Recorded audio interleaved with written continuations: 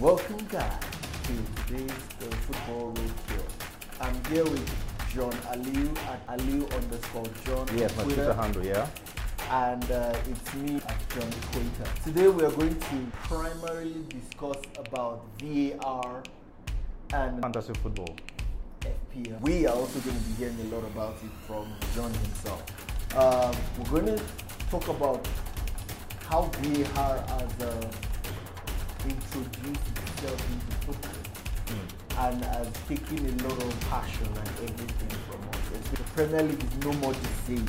No, not the same at all. Like everything is mayhem, from penalties to fouls, Red cards and yellow cards. John, Yeah.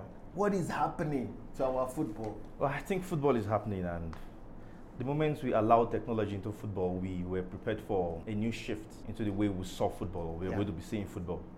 I so much appreciate the goal line technology. You understand?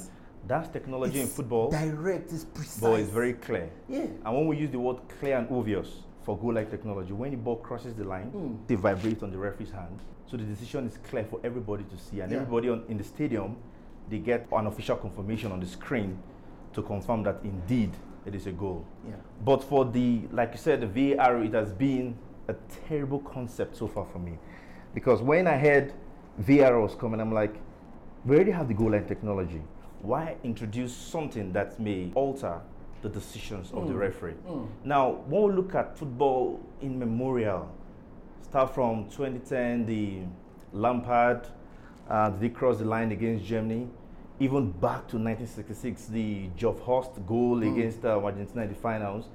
These are the various elements that make football very interesting. Those arguments, those extra banter, generation to generation, the controversies. That are neither here nor there. Here nor there. And those are the things that even help to improve the level of the game, or even improve the quality of the game. Because back then we used to have the substitution rule, the goal line rule, the touchline rule, and then color came into football. We had jerseys, home and away.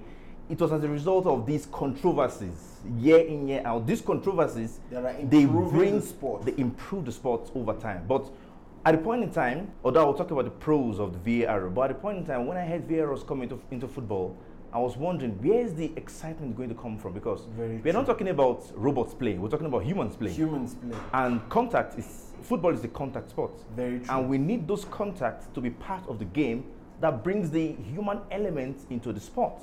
So VAR as a whole, when it came into picture, when it was trialed during the 2015 or 2014, 2013 Confederation Cup, we saw it being implemented, and it was here or there. We began with the controversies. It was very messy. But based on your question for now, so far, it has been, that's the right word to use, mayhem. Because at the point in time, everyone in the stadium is wondering, what is happening on this pitch? True. Because the decisions being taken, the decisions being agreed on, the decisions being processed in the VAR room are all detrimental to the fluidity of the sport. Exactly. And it's so weird that it affects team morale. It not just affects the scoreline at the end of the day. It affects how aggressive fans are to their club, to their manager, to the management of a club. I remember listening to Peter Crouch on the match day 2 of the EPL. Yeah. The whole understanding of VAR is too strict, too rigid on some particular rules. Then all of a sudden, they lower the standard, and we are seeing, let's say, like a flock of terrible decisions. Terrible. It's absolutely terrible. And I don't understand why there's a difference between VAR in the Bundesliga, VAR in the Italian Serie A. No, I think it's across board. I think it's the same format, the same template across board. But I think it has to deal with the interpretation. You understand? If we agree that technologies will be in sports, then don't forget, just like computer, you have an MS Word there. And I believe the MS Word on your system, once it's the same version 2016, it operates the same way in every system that is connected to MS Word. True. So that is the element of consistency. If you're going to introduce technology into sports, then they should already have more like a template in place to ensure that these decisions, even if you are playing in mass, the templates should be that even in mass is the same outcome even when you're playing in Nigeria. But sadly, we've seen too many inconsistencies, and that's where the cons of VAR come into play. Because one of the most shameful ones was what happened during the CAF Champions League final, when there was a goal scored and the VAR was not working. Now, we saw the chairman of CAF, or the CAF president, came down to the pitch and was talking about they were trying to work it out and all that, and they postponed that final. Now, Esperance, they were giving the medals as the winners. And after FIFA heard the case, they told Esperance to return back the medals. It was a disastrous event for Africa back then when that happened. They returned back the medals and the trophies, and then 2 weeks later they played the final again. That was when it was resolved. So I think the inconsistencies of the VAR, of this particular implementation of technology, is the undoing of this recent innovation by FIFA. Would you say that because VAR is new into football, it's been poorly introduced? No, John, I won't agree with that. I think there's been a lot of trials. They began from the FIFA Confederation Cup, and then it was slowly introduced into the World Cup. And then we saw it even before it began in the Bundesliga. It began from the Division 2 side before it went to the Bundesliga. Even in Africa, in the CAF Champions League, it was introduced in the semi-final. Even in the Champions League last season, it was introduced from the quarter-final stage.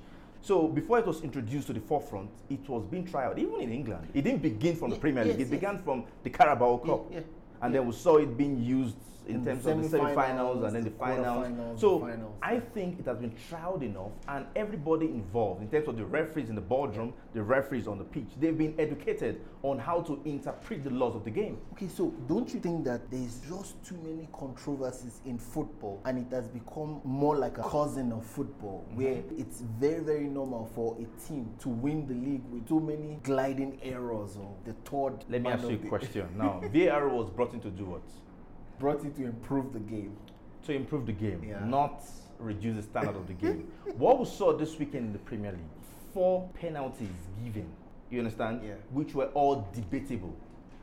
Now tell me, in improving the quality of the game, and by leaving people in the confused state, are you improving the game, or will I say creating more controversy? It has to do with interpretation, it has to do with perspective, right?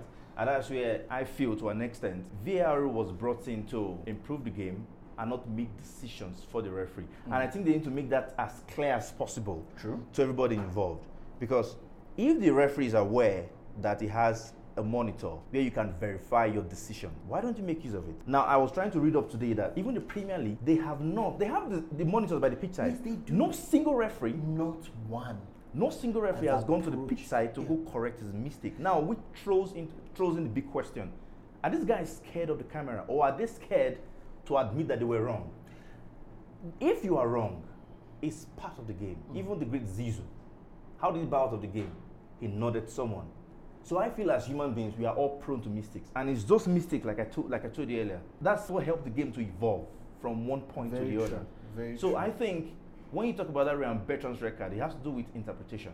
My interpretation of foul may be different from yours. What happened was that Bertrand went in for a late tackle, right? And the referee saw it. Even the linesman that was in his front, he saw it, but he skipped it. But the VAR picked it, and the replay showed it that whenever there's a contact that would intentionally hurt the player, the intention is what counts, not just the action itself. Not the actions, He went in full start on his heel. So that for me was a clear red card. Now the referee missed it, like I said earlier, VAR is not all doom and gloom, but I think here they've gotten some decisions right, but they've left more questions to be answered than answers they've made. And do you think that the noise, if we're going to even be specific on the EPL, because the VAR mistakes in the EPL is louder than every other league and every other area? Is the Premier League is the most marketable league in the world? What do you expect? I saw a stat like that, and they said of the 90 games played before this past weekend, VAR had not awarded a single penalty. So that question was posed last week, and Mike Riley, the managing director of PGMOL, was like, all right, what will happen now is that they will try and not water down per se, but they will try and lower down the standard so that VAR can become relevant. What happened after that? It was terrible. Was 4 penalties, 1 red card, 2 disallowed goals. Because when I look at the Arsenal goal yesterday against Crystal Palace, build up to the goal, how was Callum Chambers adjudged to have fouled the defender for Crystal Palace, which prevented that goal being given? You understand? Another thing again that makes me so tired of VAR is that for the first 30 seconds, everyone looks like a zombie. Everyone is clueless on the pitch, and you're like, what is going to happen next? Now, I saw one very perfect example of how VAR has become shambolic, not in the Premier League, but I think in sport generally. There was something that happened in the Bundesliga over the weekend. I saw the clip. There was a guy who was the attacking team. He just played the ball waywardly, and it was going to the touchline. Now, one of his colleagues who was training on the touchline touched the ball before he stepped out. Then I found out a new rule of the VAR, which is totally insane. Now, one of the rules of VAR says, if you are the attacking team, place the ball before it steps out or before it rolls out of the line, your own teammate touches the ball, the opposing team will receive a penalty. That was how that guy, the attacking player, caused his teammate, and we saw them take the ball back for a penalty. Oh my That was God. shambolic. That was terrible. If you make all these laws, if you make all these rules and regulations guiding the game, it's expected that the formulators of FIFA or UEFA, whoever the body is, carries everybody along in terms of the laws that are evolving, and even educate, even as basic as the fans, so that the fans are aware of what to expect. I'm not talking about the players themselves now, because it's so shameful when a player is making a decision not knowing the outcome of that decision, which was what happened. I think that was misappropriation of the law, because the players themselves, they're not even aware of what's happening, of their possible actions. So I think FIFA, I understand that they trialed it, but I think the education part was not carried out properly. You understand? Because even myself, at the point in time, I'm even lost. Now, what will happen here? Because we saw the dive from Wilfred Zaha. It's all subject to perception and how the referee interprets it. Now, VAR is meant to come in to improve and show you clear cut, but it's not to make the decision for the referee. And that's why I insist, go to the pitch side, you can see it in slow-mo like we saw at the World Cup, and then make the correct decision. But I feel the referees in the Premier League, they are too proud, you understand, to admit. Because they feel whatever they say, of course, the old law of the game, the referee's decision, the final. Oh wait, if we even turn that around, don't you think that the way the VAR, and especially in the Premier League, they are telling the referee that the final say is not on them anymore? Because from my understanding about the VAR in the Premier League, the room where the VAR is not even in the stadium. So how is it possible that a group of people who are not in the stadium, who do not feel that atmosphere in the stadium, the tension, they probably do not even understand the laws of the game. Aside, they might understand the laws of the game. They probably do not understand what it means to be in that position. To be in that position. I had this discussion. I think one of our shows, I said something like that. I think with time, these mistakes or these controversies would definitely call for a radical action. Professional which would see the game evolve and even technology evolve. And that's why I called for it. I remember, I think it was the first show. Why don't we have, just like the way we have ex-footballers who are pundits, ex-footballers who go into coaching. I've not heard any ex-footballer going to referee in any way. But I don't think they would allow that, because there will be level of bias. But then, let's get one or two professionals who's played the game, who's managed the game, who's seen the game in all facets, go up there to the boardroom, be part of the team, be part of the VAR team, because not every decision that is given the way of an opposing team is meant to be that way, because sometimes some things happen out of impulse. And you cannot take away the human element of the game. Absolutely. We are not machines. It's not robots playing. And a lot of times, people compare the VAR use to other sports like your rugby. Yeah, totally different sports. I've done this. They're totally different sports. And there was something I read today, and this is very key. It was very profound. The VAR cannot be acting as an additional match ref. We have a referee. Exactly.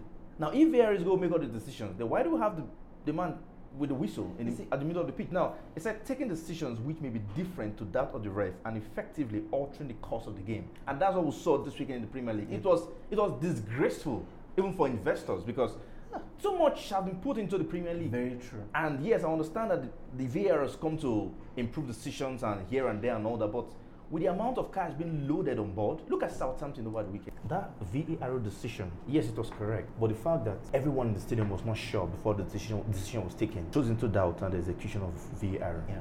Southampton got beaten 9-0, and I can proudly say VAR was a part of it. Yeah. Now, so much money has been thrown into the Premier League, and it's expected that even owners, they come to the stadium to see quality football as well as quality decisions taken.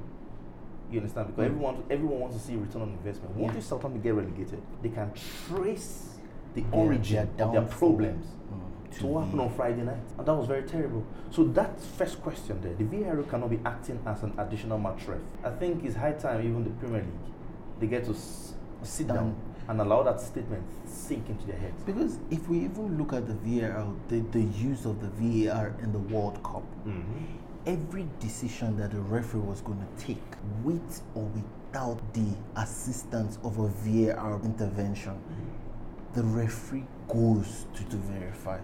I don't know if the choice of non-verification by the referee is a way of reducing the period. John, at the Copa America, I think the technology, of course, corruption is everywhere. Anything man is involved in, you expect corruption to be very true. At the Copa America, there was a case of why Messi actually lambasted the FA against Brazil. Was that there was an opportunity, was it a penalty or something? And then the VAR warned the referee not to go to the pitch side to go check the footage, go check. So he insisted and carried on.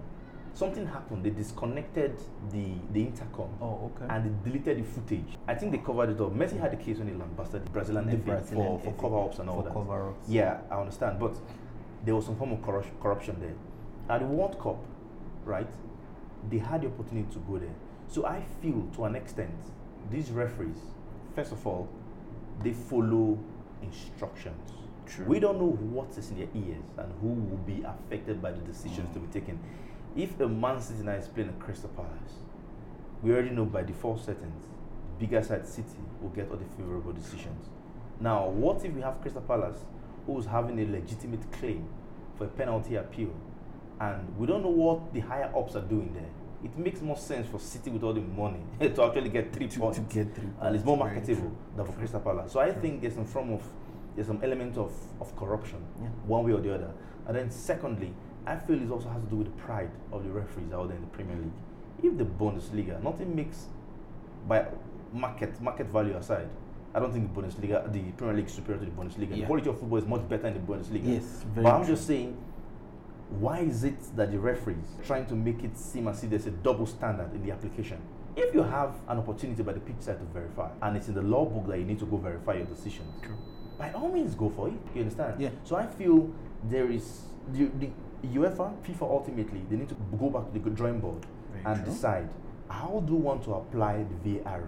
I understand the instances where it can be used: mistaken identity, yellow card, offside rule, and penalty. Fine, those are the 4. You can get them on Wikipedia, but it's going to be on Wikipedia now, because what I saw over the weekend, where a penalty was taken because his teammates stopped the ball from going over the line. Yeah, that's bizarre, barbaric. You understand? So I think FIFA, they need to establish what is the best course of action to implement VAR. And is everybody going to be aware? Use the precision wisely. Yes. You understand? Yeah. So I think the corruption has crept into the game and it's leaving more controversies than answers. But do you think this is now something that we should be used to? Well, I think right now is the first. I think this is the first season for the Premier League. Yeah. It's definitely going to come with own issues and talking points and controversies. But it's here to stay. It's going nowhere. So I feel just like other innovations in football or the sport over the years, where we have to understand the implementation, like not generation to generation, but over the years, they tend to improve it. And just like we saw even pitches, if you see the pitch of Old Trafford, the way it was 1980, it was different from now. Different groundsmen coming up, different innovations. So I think it's a rough process. Teams are going to get hurt.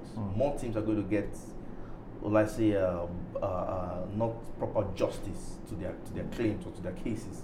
But I think it's part of those processes that will start rough, but will develop as time goes. Better. You understand? Because when I look at the handballs, we saw the Dalot handball against PSG. Yes. the last ditch penalty. The last one. We saw the same thing again where the wicket Fred, that same the hand. same and hand. Then we saw Dele Alli against Watford, the equalizer with his hand. Is it ball to hand? Now, why are we having decisions here giving and decisions here not giving? Now it's subjective. If it's subjective, then why do we have VAR? Because as a referee, as a human being, it's subject. Everything is subjected to your opinions. Now, a lot of people have called for an open communication system where everyone can listen, where there will be transparency. Then soon, football will start wearing masks or start wearing headgears, so we can try and interweave everything. Even as bad as not bad anyway. Even the Carabao Cup and the FA Cup. Carabao Cup is always doing things to differentiate themselves from the FA Cup. The FA Cup. You cannot, because it's a template using NFL, now adopt everything. Exactly. What now differentiates you? What differentiates that sport from that sport? From the others. So yes, it's been implemented, but how it's been implemented, and that's what separates that sport. Even MMA, of course, they have their rules, and it's different from kickboxing, and kickboxing is different from WWE, which is true. So I think we don't have to adopt totally to what other sports are doing. Allow it to develop in the sport of football, and then allow it to evolve with time. I believe with time to get better, but trying to copy everything from the NFL, from cricket, is working for them. That's because they decided. And don't tell me when VAR was introduced, that was how they started it. No, it was not how they started over time. Evolved. So I feel football is too big to be mimicking the rules of the game to govern it from other sports. No, football is the king of the sports. Other sports are meant to take clues from football. So I'm not a big fan of trying. That's why I don't mention other sports when I'm talking about VAR in football. It's a total different ball game. You understand? Yeah. Treat VAR in the football space for football, for the sport, and leave the way it's been implemented in cricket, and try and carve out a niche. And when you stand out, and I believe with time they will get you right. But for right now, the start is very rough. It's a very rough start. Okay, we're going to take a short break, and we'll come back, and John will take us through the FPL. The Twitter to follow him is at Aliu_John on Twitter. Ever present, ever vocal, and ever controversial on Twitter. We'll come back from the break and we'll talk about that more.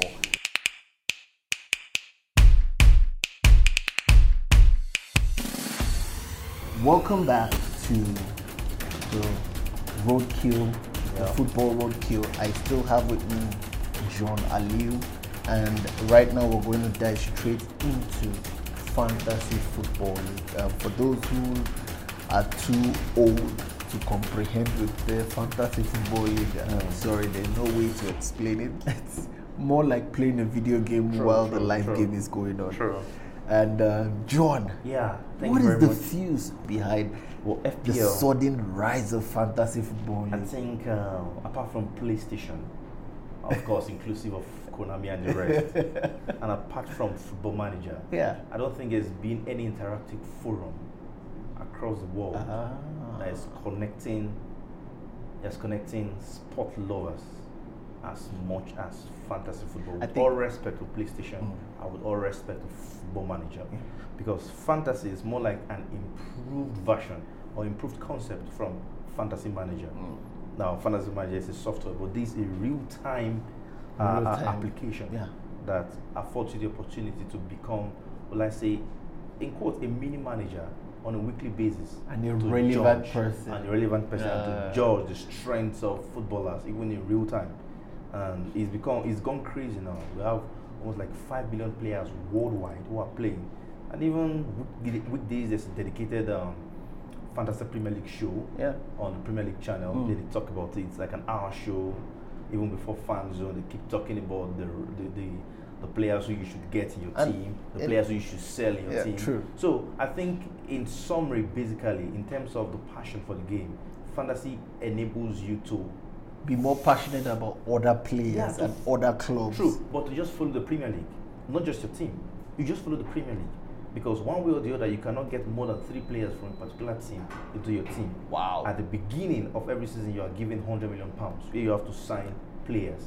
You have to sign 2 goalkeepers, 5 defenders, 5 midfielders, and 3 forwards. That's crazy. Yeah, very, very crazy. From someone who has zero idea. Yeah. I see every time, even professional footballers who go onto the pitch to play, they are managers in the fantasy. Definitely, Raheem Sterling is a perfect example.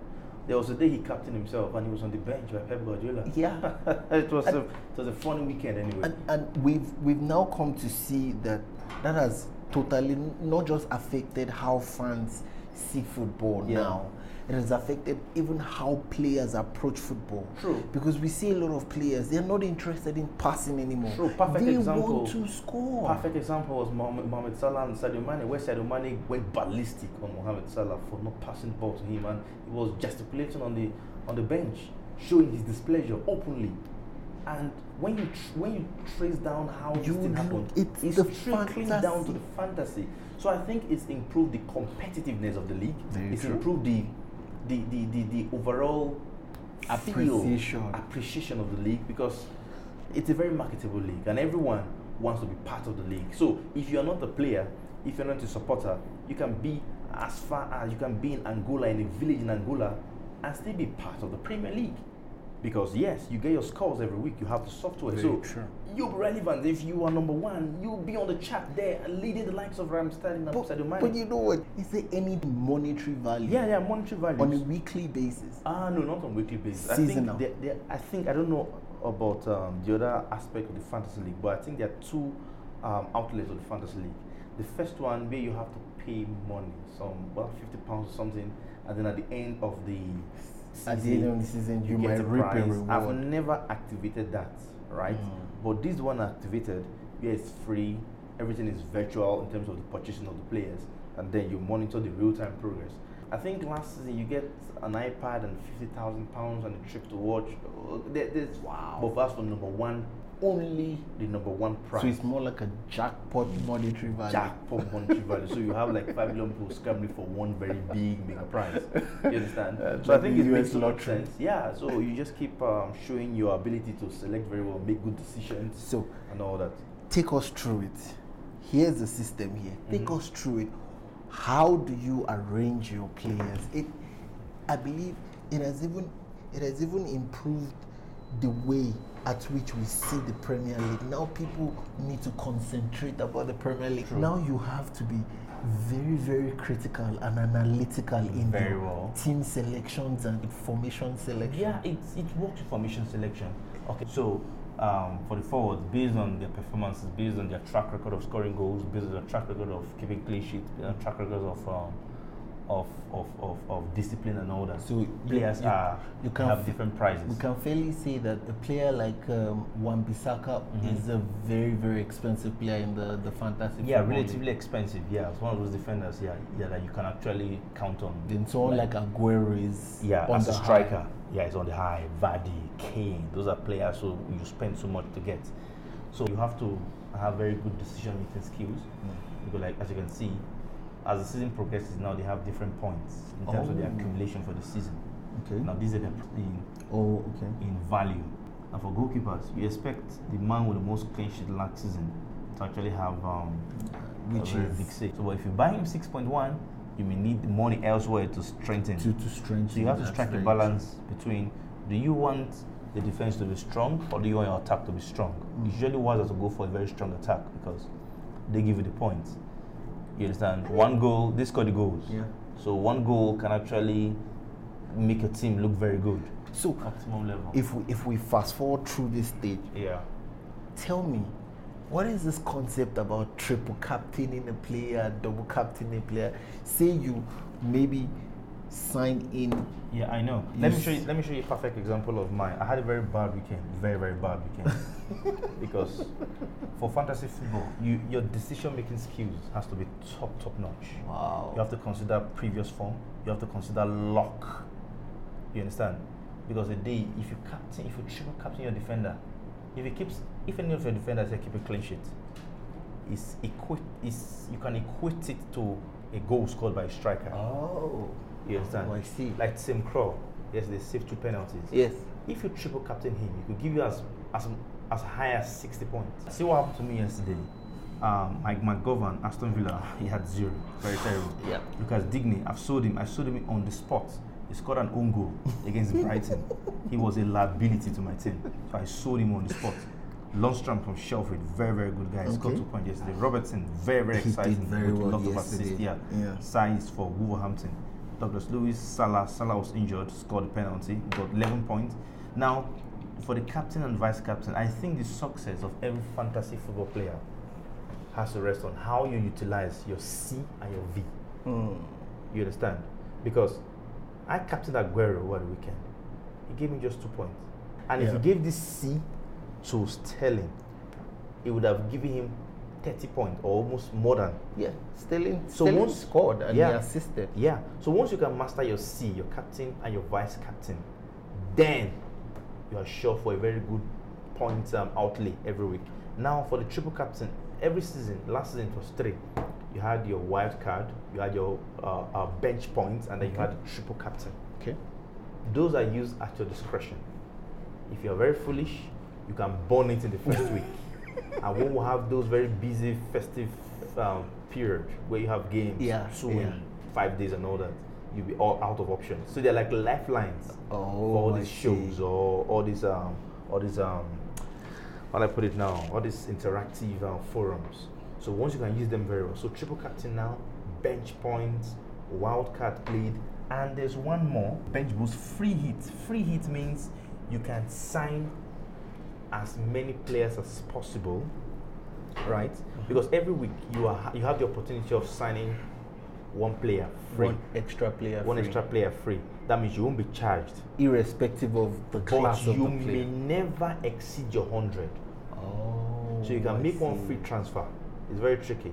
Now, if you want to make 2 transfers, they will subtract 4 points and you can make that transfer. In my years of poor decision making, I've once had 16 points because I selected the wrong set of players.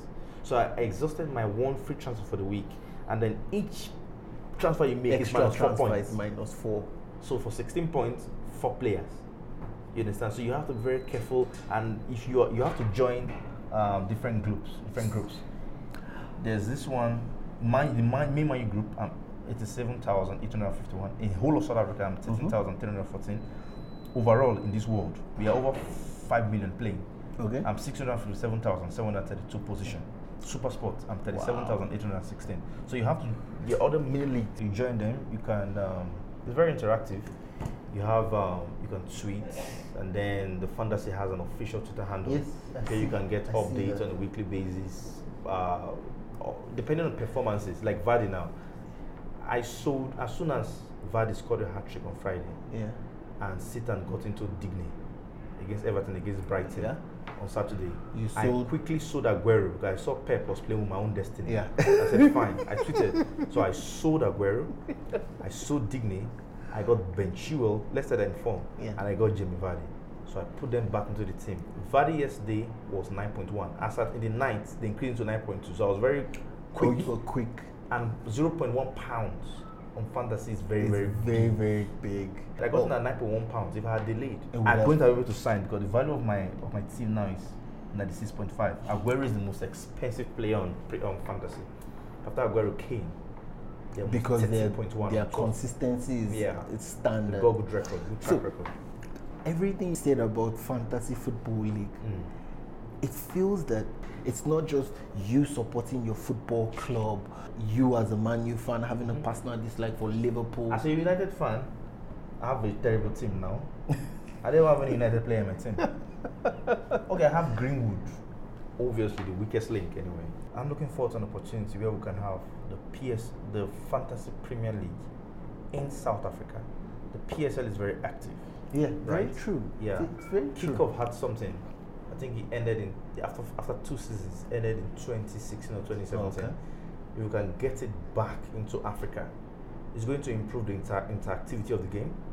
It's going to improve the passion for the game. The football knowledge also, because with the fantasy here, there's nothing you mentioned on any Premier League player. Instead that I'm now the guy who scored against United yesterday became the first Cuban. Wow. To score in the Premier League.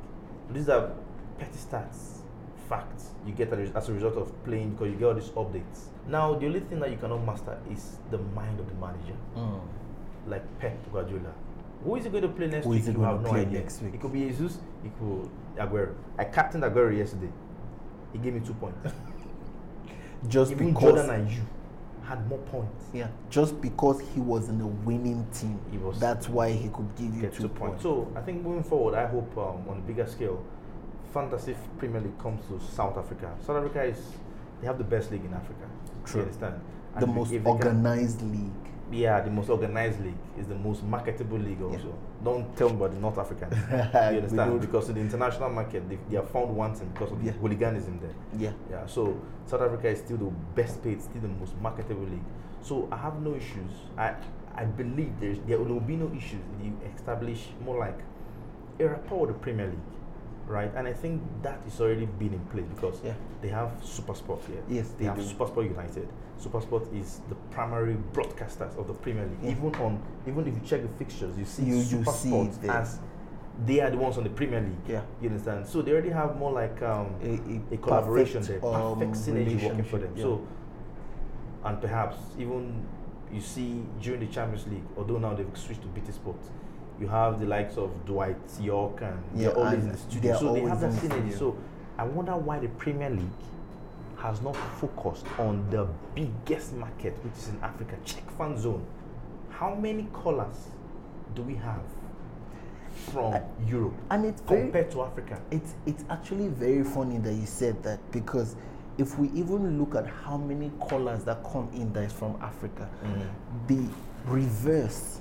What we do not see is how many callers don't get on air, but actually call and never get up the stream. I tried to ask the question to my friend Lunga. He participates. Oh, okay. And so I asked him, what did you do? Did you call in randomly? Because I believe 10,000 people calling for an edition of the fans. He said, no. They already have resource-based analysts or so it's not generally contributors. It's not generally fans. No. They go random, but most of those calls are already programmed. Oh, they are predestined. They are predestined, or they are prepackaged. You are aware that you're going to call. Premier League will call you at this point in time. You have to respond. So it's not a bottleneck system. So don't think it's like a live show where they give us that live element. The Skype, all those things. Oh, I see. I could be on Skype now waiting for Premier League to call me. They told you they will call me 4:45, so I'll be waiting. So as soon as it comes, you just ask Mark Schwarzer, you ask Tim Sherwood, or you ask and don't purchase anybody. I used to have this preconceived idea. Nah, I think they're too organized to have random callers. I could be a hooligan and just call into Premier League and start swearing and everything. Yeah, that's something to consider. Gone too big for that. So it has improved how people have embraced the Premier League. Like the Premier League is already in the system of their audience. We can compare it to the Champions League. Sure. I think the Premier League, they were very strategic in their approach.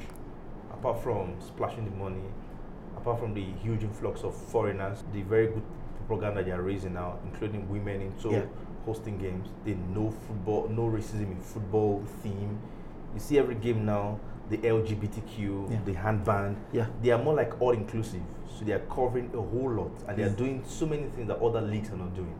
You understand? So I think the fantasy gives them an edge over the Bundesliga. Bundesliga never talked about racism. Yeah, they don't. Go check their banners. Go check their. And the Italians would never, because the Italians are doing it week in, week out.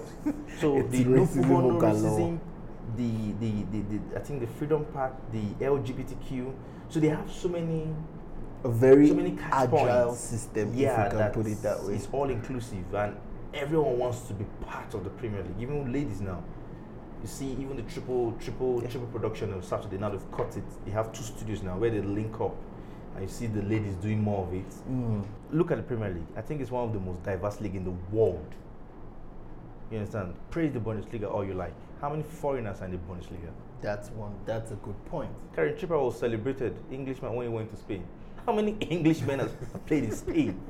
We have over 300 Spanish players who have played in England. Very true. So I think even the incorporation of Mashbin, the Indian guy who's doing Premier League. So I think they've studied the system very, very and they've gotten the demographics right. And so that's why they're the most watched show on earth. All right. So, this has been an information overload episode, and I hope every listener is more interested in even going into the Fantasy Premier League, I believe we'll try and introduce a little segment that we touch on updates of the Fantasy Premier League, where you put people through on how to go about it, what to look at, what not to look at. Yeah. This is where we wrap up the show, unfortunately. It's always been a pleasure. Thanks, John man. Aliu. Please follow him at Aliu_John on Twitter. And we are trying as much as possible to get him verified so that we can have his nonsense. Get Piers Morgan one day and you have like a one-on-one drill with him. No. Why? You can't compete with a crazy man. He's a crazy man. You're not that crazy. No, I'm not that crazy. Yet. All right, it's been a pleasure. I'm Johnny Quader. Thank you very much for listening. We'll see you next time. Bye.